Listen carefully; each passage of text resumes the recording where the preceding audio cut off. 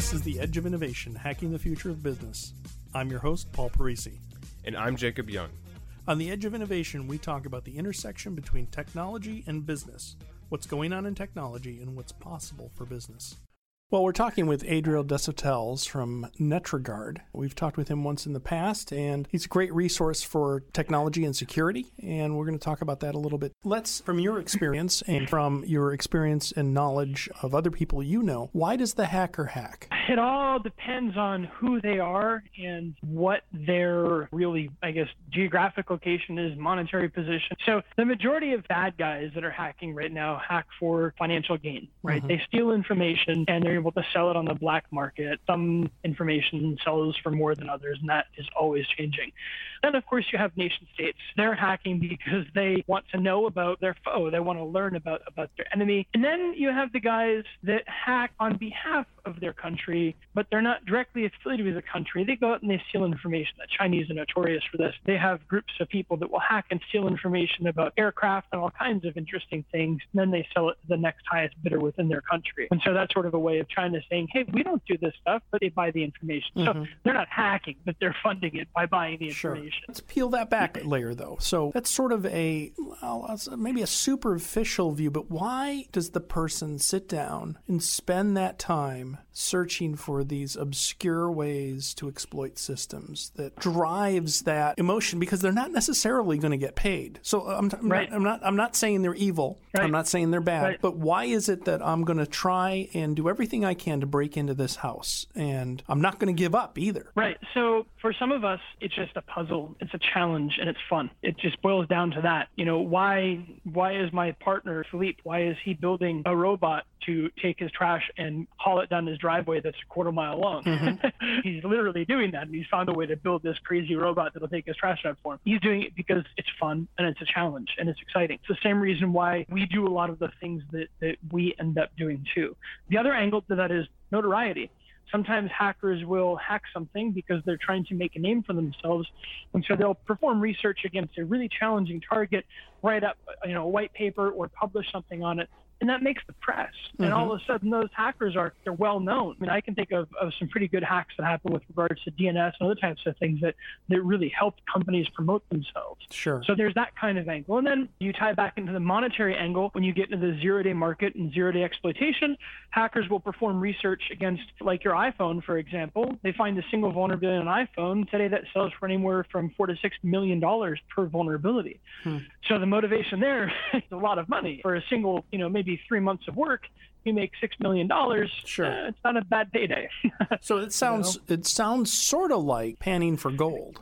Yeah, in some cases it really can be, because you never know what you're going to encounter, and if you get the big nuggets, you're very rich very quickly. And it could be that the gold that you get is notoriety, it could be just the fun of doing it, or it could be that you get a big chunk of gold. Interesting. Yep. So I agree. I mean, it is interesting to see, and it would be interesting to have the same conversations with executive CEO levels of saying, why wouldn't you disclose this? And I can imagine it's like, well, we don't want to admit that we knew the bridge was going to fall down. Right. If they were being really honest. And it's like, what I don't know, I can't be held accountable for. And there's a lot of that, I think. So we were talking about Black Hat and DEF CON, and what else did you see there? I heard a lot in the press because I was listening for it, but our listeners are pretty diverse. What's new? What's interesting? Not much.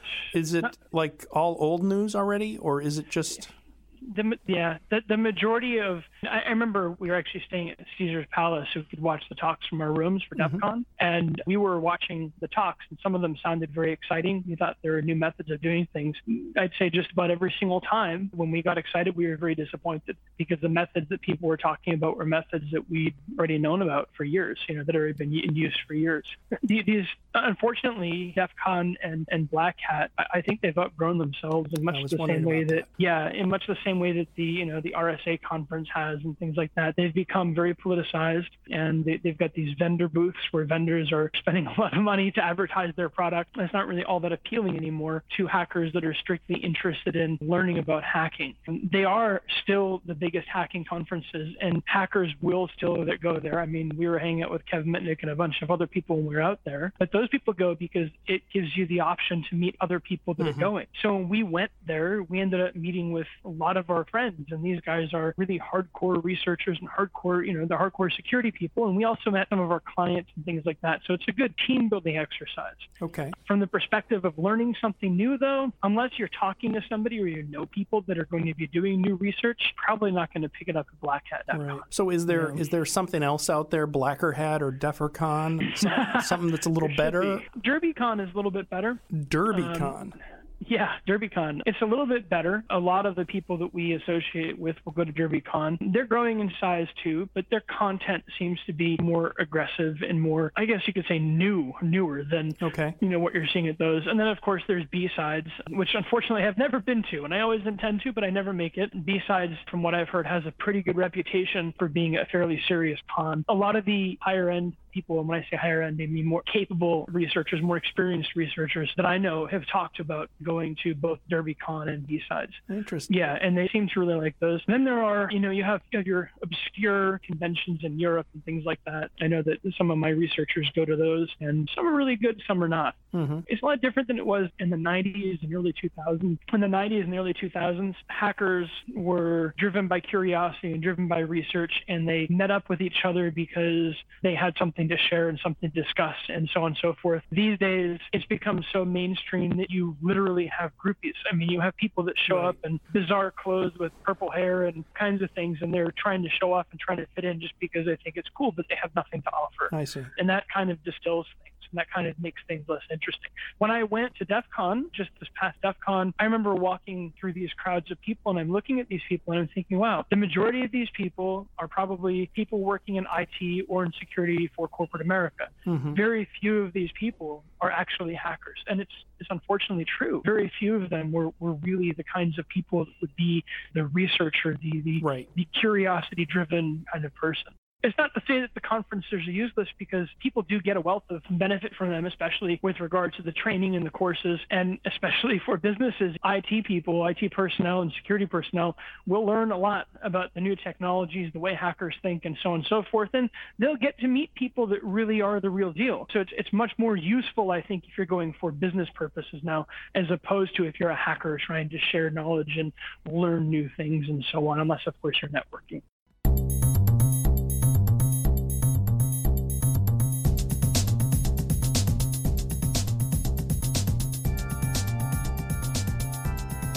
So do you have any recommended websites or places that you frequent that give valuable, cutting-edge hacker information? There used to be. Now, the majority of the information I get is going to be from Reddit and Twitter. And there are interesting posts that happen once in a while and conversations that happen once in a while if you follow the right people. You can follow places like PacketStorm and the Hacker News and all that stuff, but they tend to not really provide anything that would be underground, as they would say.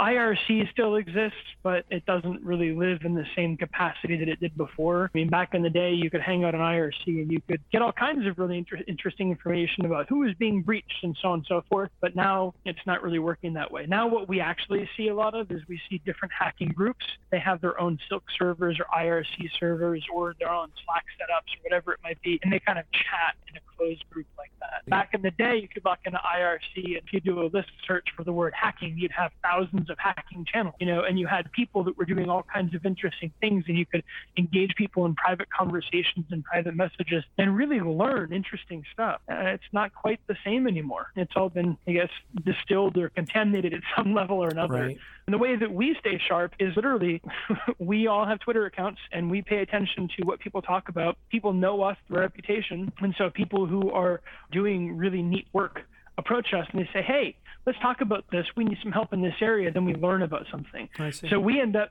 staying in the loop because we're approached just because of our name, brand, and our names as individuals. People want us to be involved in that stuff. Unless you've established that kind of credibility, and unless you already have this networking capability, I couldn't really point you in any direction for anything that would be particularly eye-opening, aside from pay attention to the new vulnerabilities that are released, pay attention to the names of the researchers associated with those vulnerabilities, follow them on Twitter.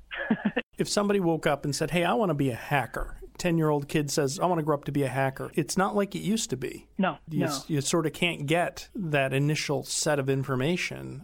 So what would your advice be to the budding hacker? Yeah, so anybody that tells me that they want to be a hacker, they're probably never going to be a hacker. Mm-hmm. If you want to be a hacker, it's because you almost already are. You're born with this, innate sense of curiosity. You're born with this drive, this hunger to learn and tear things apart and solve problems and fix things, and you just love it. And because you love it, it doesn't matter what you do in life.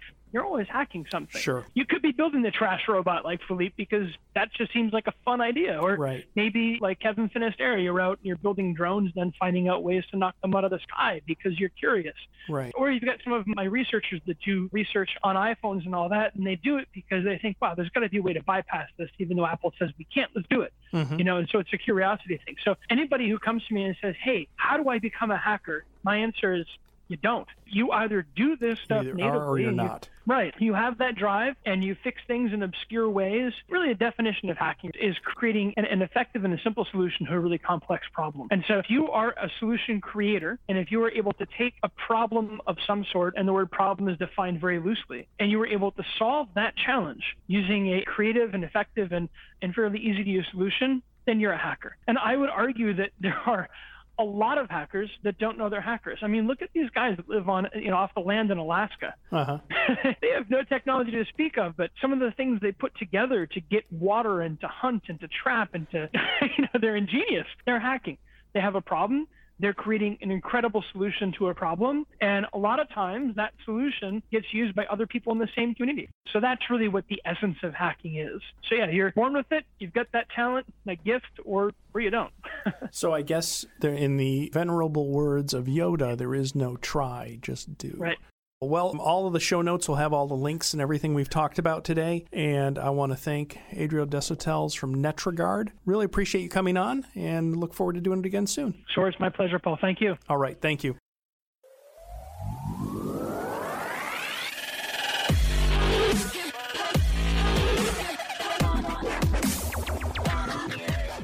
The Edge of Innovation is brought to you in partnership with Savior Labs. Savior Labs exists to help businesses mature and strategize for the future. Learn more about Savior Labs at saviorlabs.com. Thank you for listening to this episode of The Edge of Innovation, Hacking the Future of Business. For the show notes and more information about Paul, please visit paulparisi.com. The Edge of Innovation is produced by Jacob Young in conjunction with copious amounts of coffee. Music on today's episode was from bensound.com. Paul can be found on Twitter at pdparisi and on LinkedIn at linkedin.com/pdparisi. This episode, like all our episodes, is transcribed and available at paulparisi.com. Thanks for listening, and we'll see you next week.